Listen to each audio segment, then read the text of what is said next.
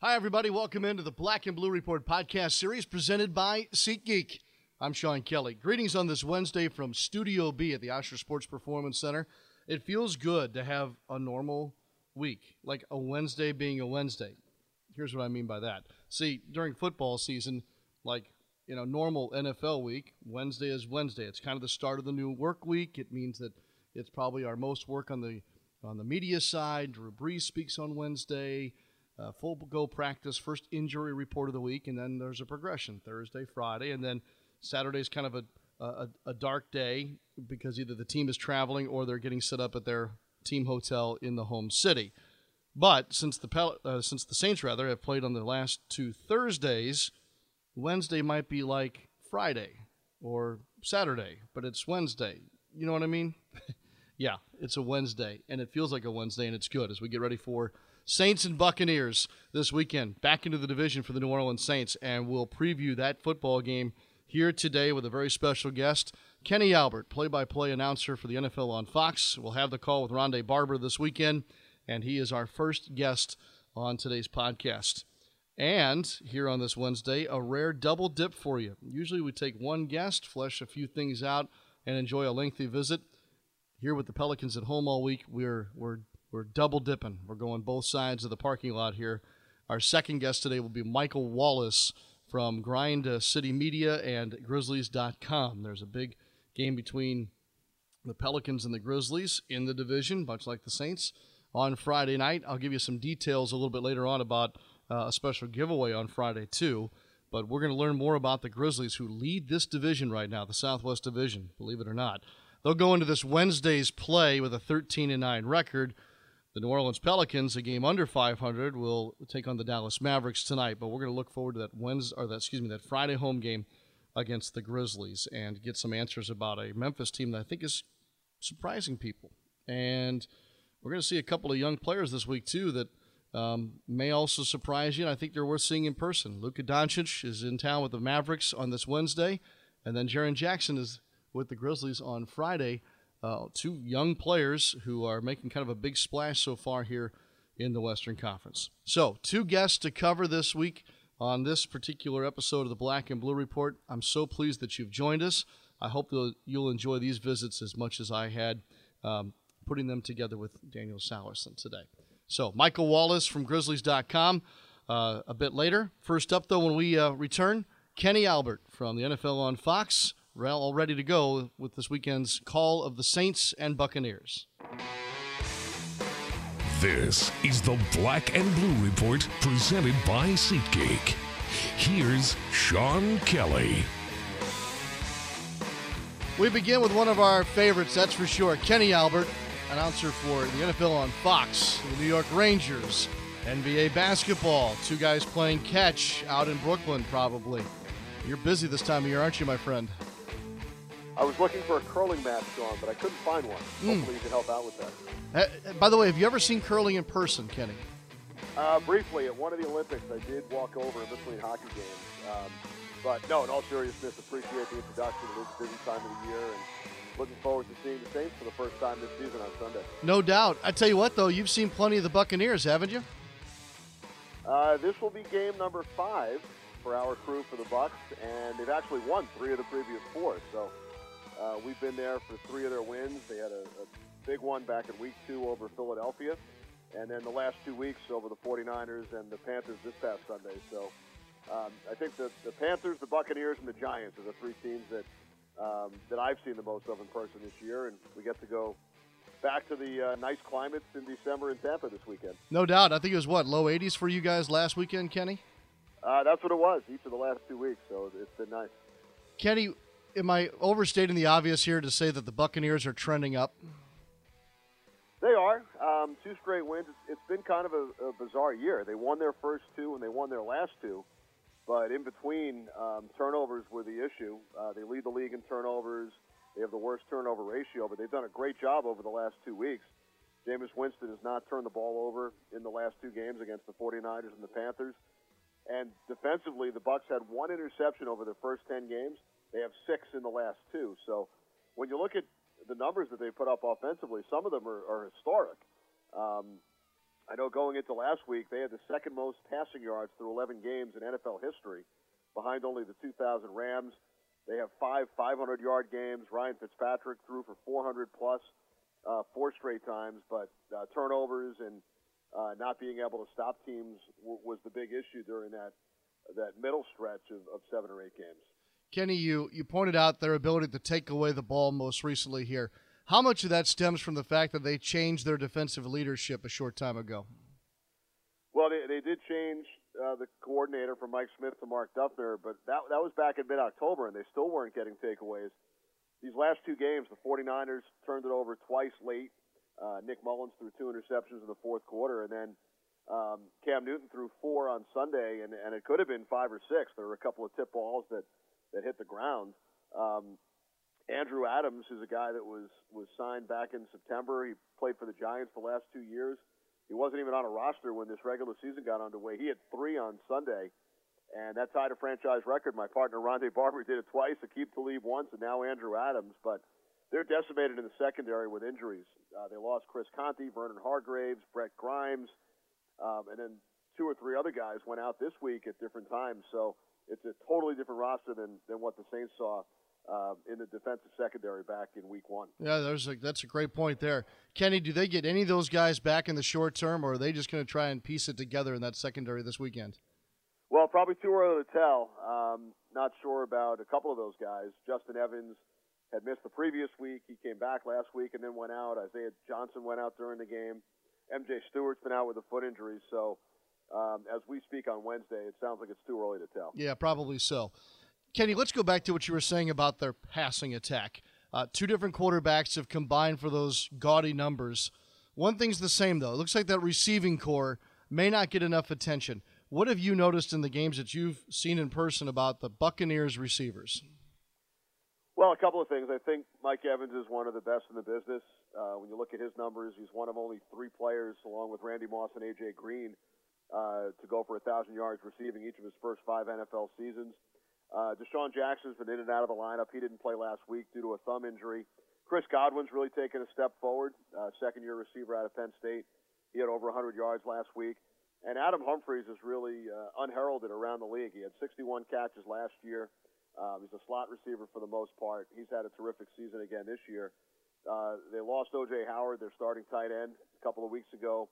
So Cameron Brate, who used to be the starter, is back in that role.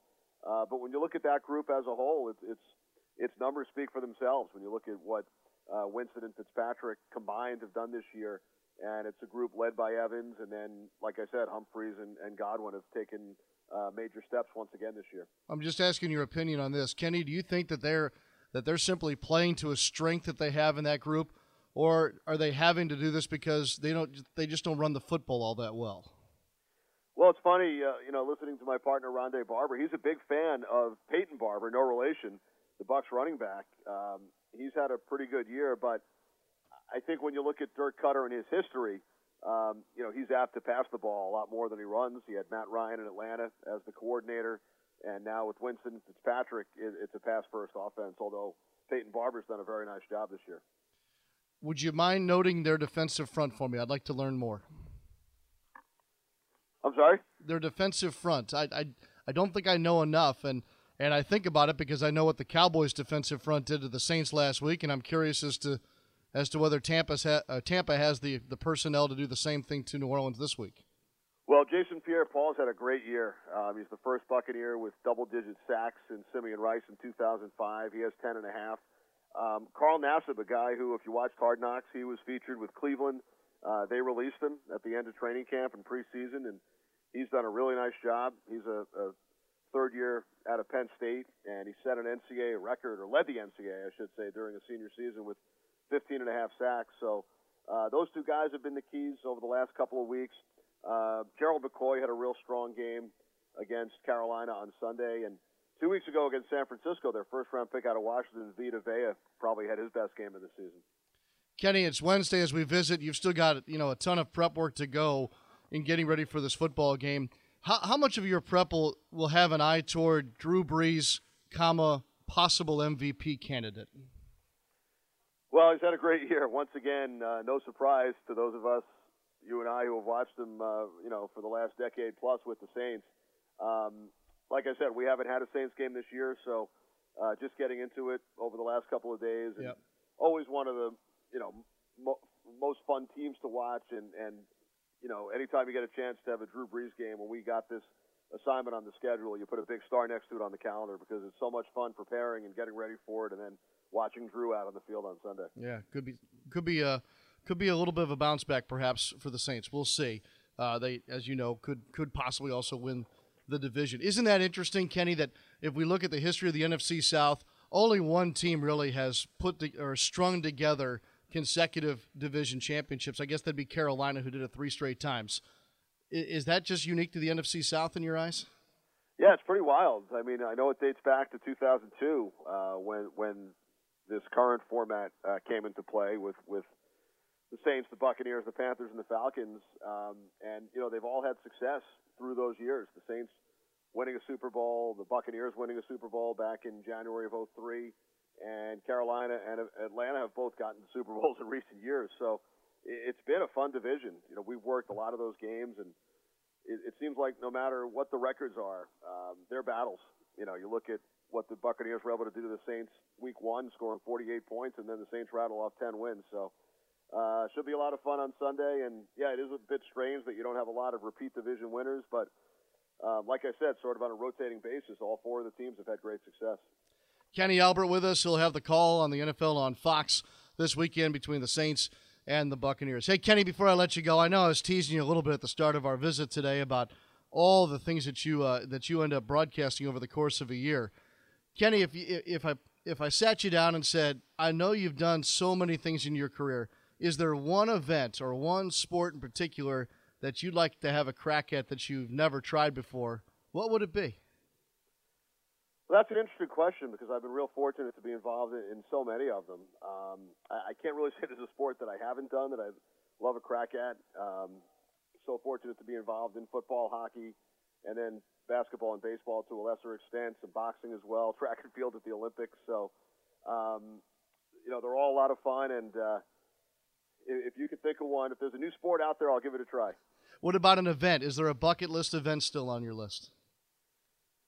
Well, I think, the obvious answer would be Super Bowl, Stanley Cup Finals, championships, and I've had the opportunity on radio to work 5 Stanley Cup Finals on Westwood One and NHL Radio, and did work 1 Super Bowl on the World Feed, the international, the Giants, Patriots in Indianapolis back in 2012. So, those are obviously the ultimate goals, to work those type of events at the network level, but I've been lucky to be a small part of it on a couple of occasions. Okay. I mean, I had to figure you had them all covered, Kenny, but I had to ask just out of plain curiosity.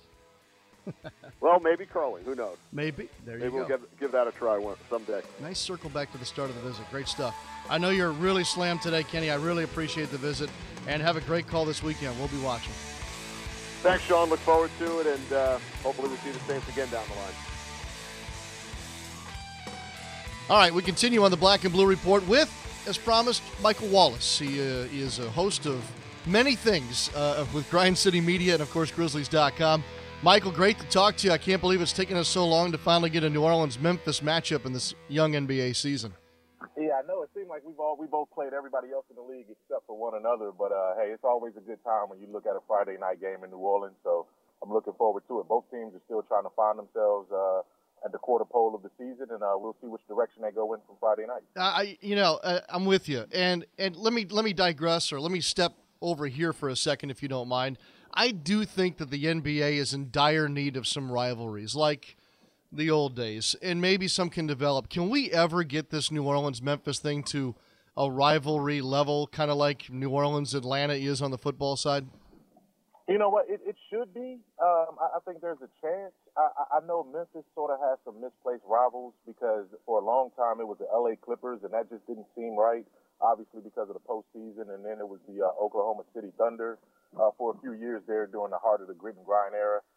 But when you look at, especially, I think one thing that can help the Memphis-New Orleans rivalry is the development of Jaren Jackson Jr., who's looking like a younger version of, Anthony Davis when it comes to the size and the type of skill set that he has. So I think that might help us, especially if Jaren continues to develop at a rapid pace. Yeah, let's talk about Jaren Jackson a little bit. Pretty impressive. A young guy, too.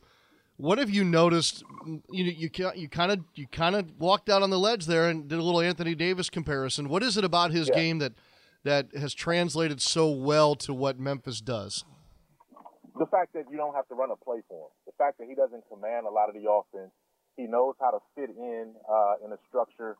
He's brought Mike Conley and Marc Gasol, two guys that are going to take the brunt of the shots, two guys that have been running the pick and roll for as long as Karl Malone and John Stockton ran it in Utah.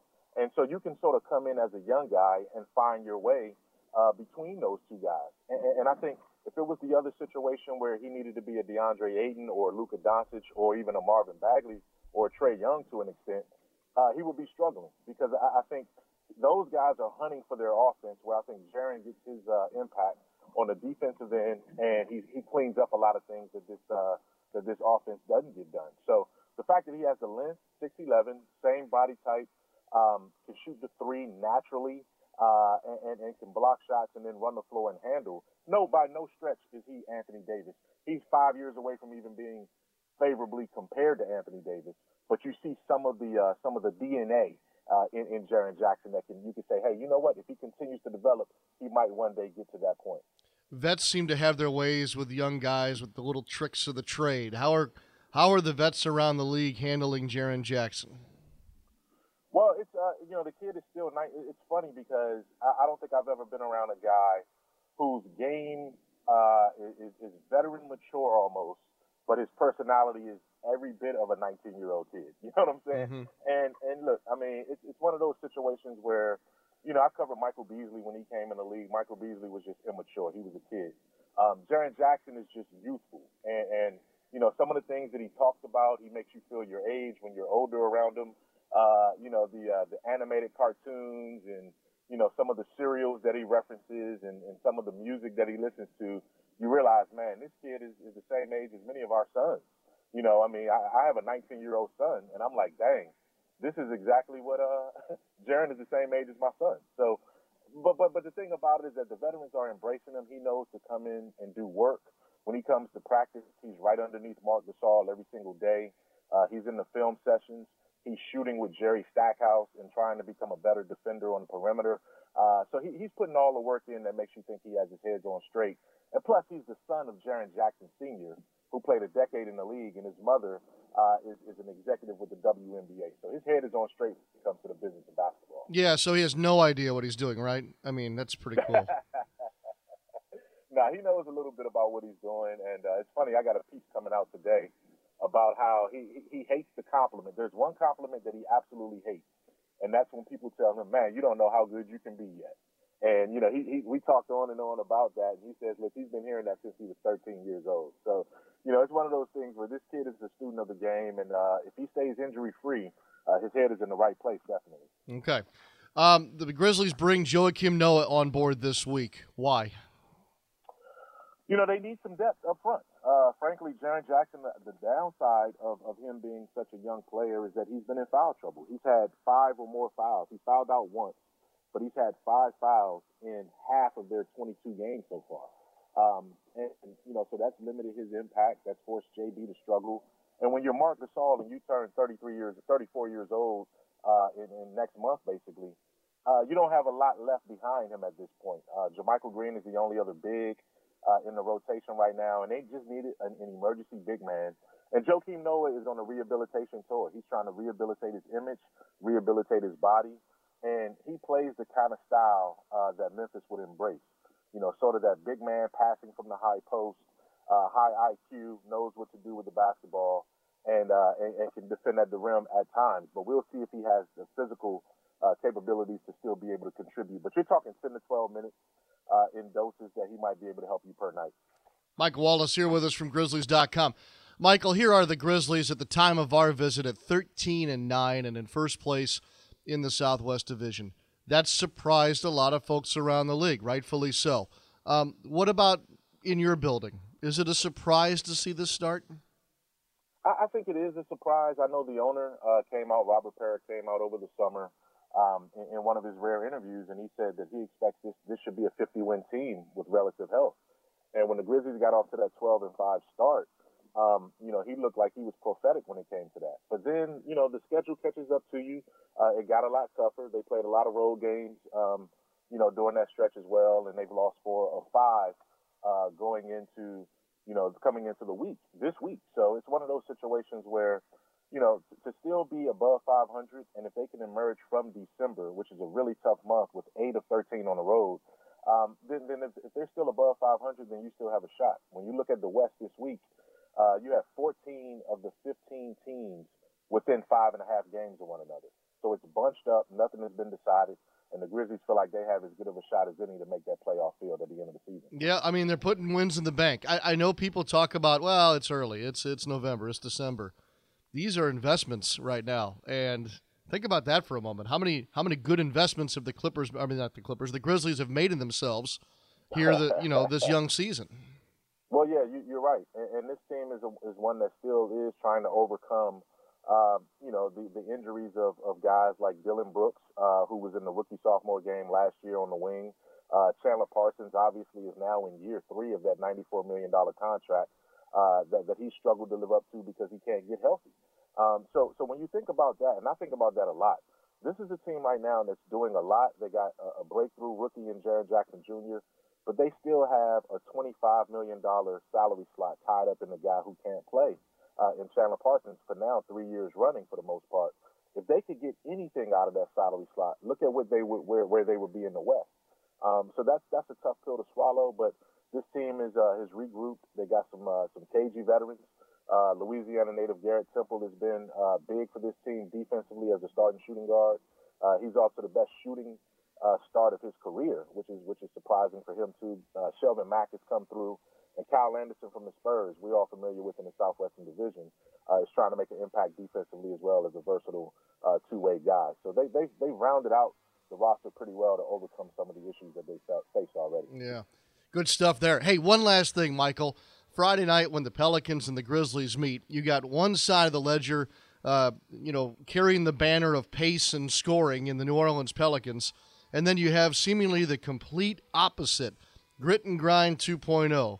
Let's play in the mud. How far down the pace ladder can we go? It's like which one will have their will come through for them. What a unique matchup between those two. It is. But what's also funny is that, or also unique, is that despite all of that pace and space that the Pelicans play with, they have 2 of the better defensive guards that they're opening games with right now too. So they can go either way, and I think the Grizzlies they feel like they can go either way. They tried to get into a track meet with Toronto the other game, and that didn't bode well for them, in terms of scoring in the 120s. But this is a team that doesn't mind a changeup. What they can't allow is 2 and 3 big 35-point quarters defensively, and that's what's hurt them. So it's going to be a fun game because they say styles make fights, and I think this is going to be a great, intriguing matchup. And again, I'm looking forward to seeing these 2 unicorns at that power forward center spot match up with one another and see how that goes. Yeah, I want to see it, and I want to see the other meetings this year, and then I want to see a Grizzlies-Pelicans playoff series. Are you in for that? And I also want to see some char-grilled oysters too. So that's what I'm coming down for first and foremost. I'm gonna go ahead and get my fill of char-grilled oysters, and then we'll take it from there. Make yourself sick over them, my friend. Enjoy it. Michael, thank you very much. Good stuff today. Hey, no problem at all. Thank you. Well, there you have it. 2 for the price of 1 on this Wednesday. Big thanks to Michael Wallace there from Grizzlies.com. And, of course, prior to that, Kenny Albert, all set to go for the call of Sunday's game between the Saints and the Buccaneers. Rondé Barber with him, as you heard us talk about earlier as well. Okay, the giveaway on Friday night. This is a cool one. I don't ever remember this being a giveaway, but we have a Pelicans wall flag for you presented by Zatarain's as the giveaway for Friday night's home game against the Memphis Grizzlies. Love to see a big crowd for the Pelicans at home. It'll be the end of a homestand, hopefully a winning one. Depends a little bit on the Wednesday result against the Dallas Mavericks. But the Memphis game, I think we can deem as an early big game on the schedule. I think so. Absolutely. Coverage, of course, on the Pelicans Radio Network and Fox Sports New Orleans. Also on a radio note, don't forget the Alvin Gentry Show comes your way tomorrow on the flagship station in New Orleans, 99.5 WRNO FM. Daniel Salersten's already getting ideas together for that 30-minute program tomorrow night. Daniel, thank you, sir. Nice job, by the way, on Monday's podcast. Daniel will have a podcast for you on Monday from the road. We'll be on the road with the Pelicans in Detroit and then Boston. The ladies are next for you on Friday's episode of the Black and Blue Report. I'm Sean Kelly. Until next time, so long for just a while.